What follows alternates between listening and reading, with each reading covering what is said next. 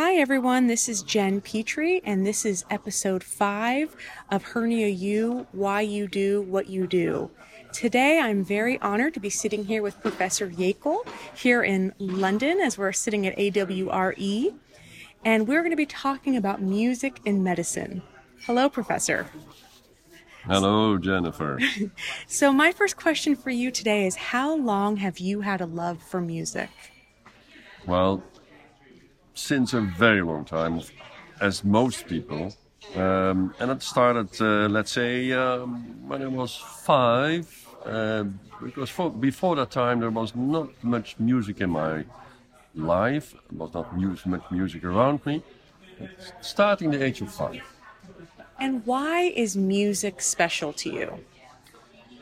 Music is special for me because I play the piano, and I love to play the piano, and I think the piano is the most fantastic instrument to express your feelings. And music is important to me because music, in all kinds of forms of music, can affect me, either make me very happy or give me a lot of energy, or make me a little not sad, but melancholic. Is that a nice word? Yes, it is. Melancholic. Is there certain music that makes you happy? Yes.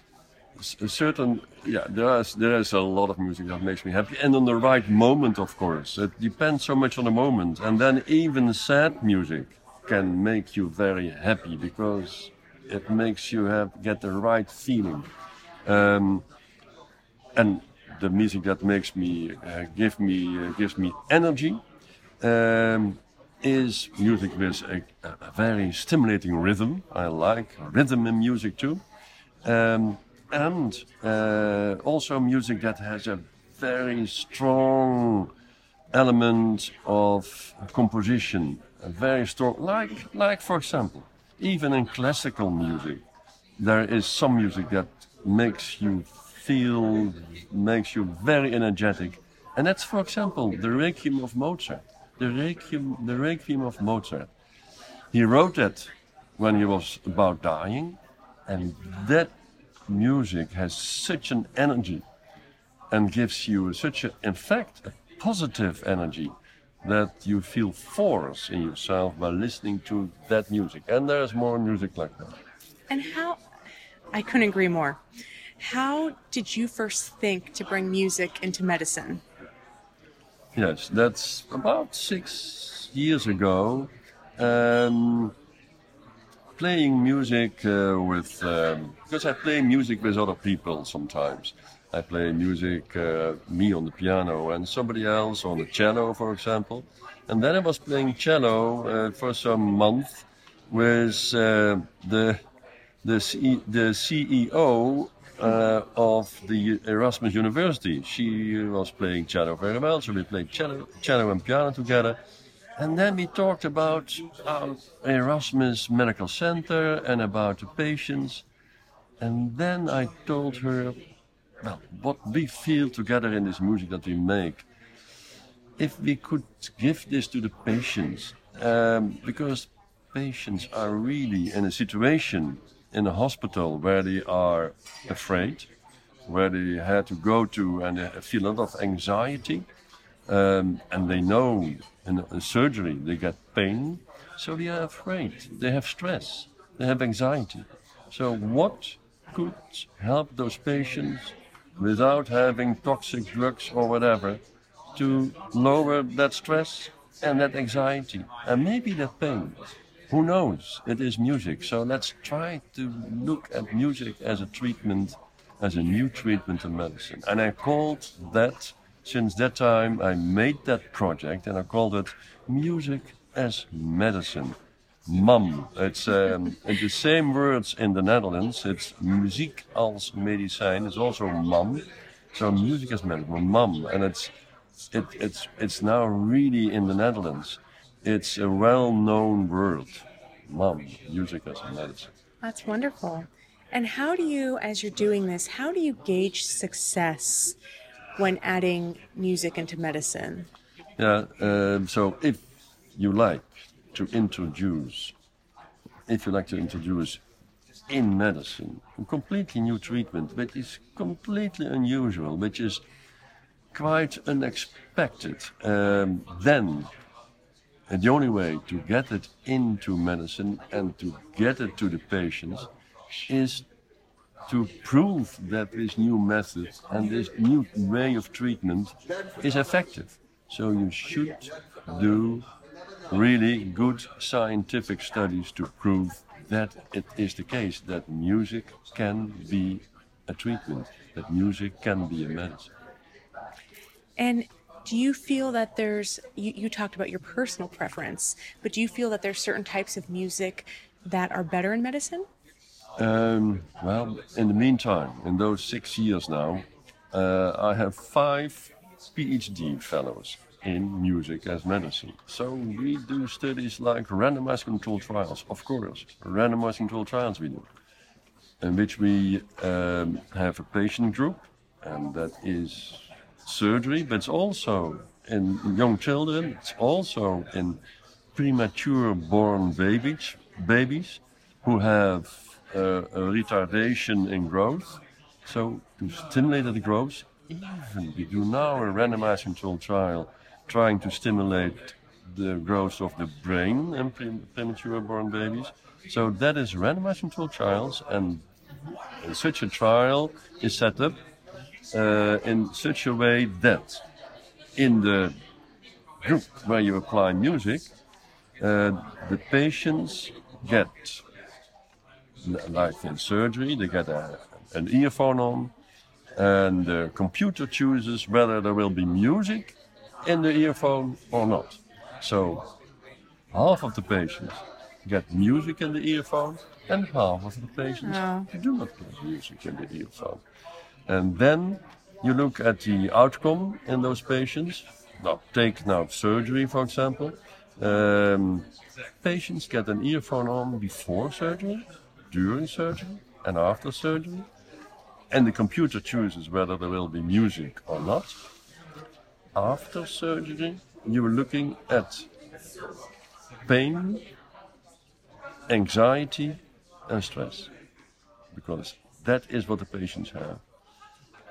And indeed, in that study, we did a randomized controlled trial. We are performing now even a double-blinded randomized controlled trial, and we find that those patients who received music in their earphone during surgery had significant less pain after surgery, significant less anxiety after surgery, and significant less stress. We also find now that those patients have less pain medicines, particularly they have significant less opioids, so they might have significant less chance of getting addicted to opioids. Wow. So that is what we find now. So it is extremely important for the society that there will be less opioids to the patients, and then maybe less possibility for addiction to opioids. Has there been any correlation to recovery time with music? Well, that is what nobody looked for as yet, and we are now starting a very large study with more than 500 patients, and patients with a hip fracture. And the average age of a patient with a hip fracture is very high. I didn't know. It's as high as 79.6 years. So it's 80 years old. It's the average age of a person with a hip fracture. And there we apply, again in a randomized controlled trial, music or no music at the earphone of those patients. And then we look at the most frequent complication of those patients, which is, and many doctors don't know, but the most frequent complication of patients that get a hip fracture. So it's older patients going in an acute phase to the hospital. The most common complication is a delirium, a post-operative delirium, a state where the patient is confused, is disoriented, has a lot of anxiety, has a lot of stress, and is in disarray. That situation occurs after hip surgery. You can believe it, in between 20 and 65%. So 20 to 65% of those patients with a hip fracture gets that post-operative delirium. Imagine. And it's a very dangerous situation because patients who get that have a higher chance for mortality and for being later out of the hospital and having to go to a caring house. I'm not sure how Yeah. So it's a major complication, and we are sure that we can lower that incidence of post-operative delirium because we know now that we can significantly lower the complication of pain, of stress, and anxiety. And those three complications are the reason very often for having a delirium. Wow. So I have one more, I think, very important question for you.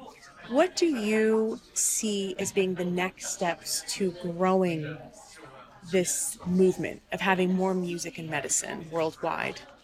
It started, but how do we keep getting the word out there that is the way to do this is to do more good randomized controlled trials and meta-analysis to show the evidence.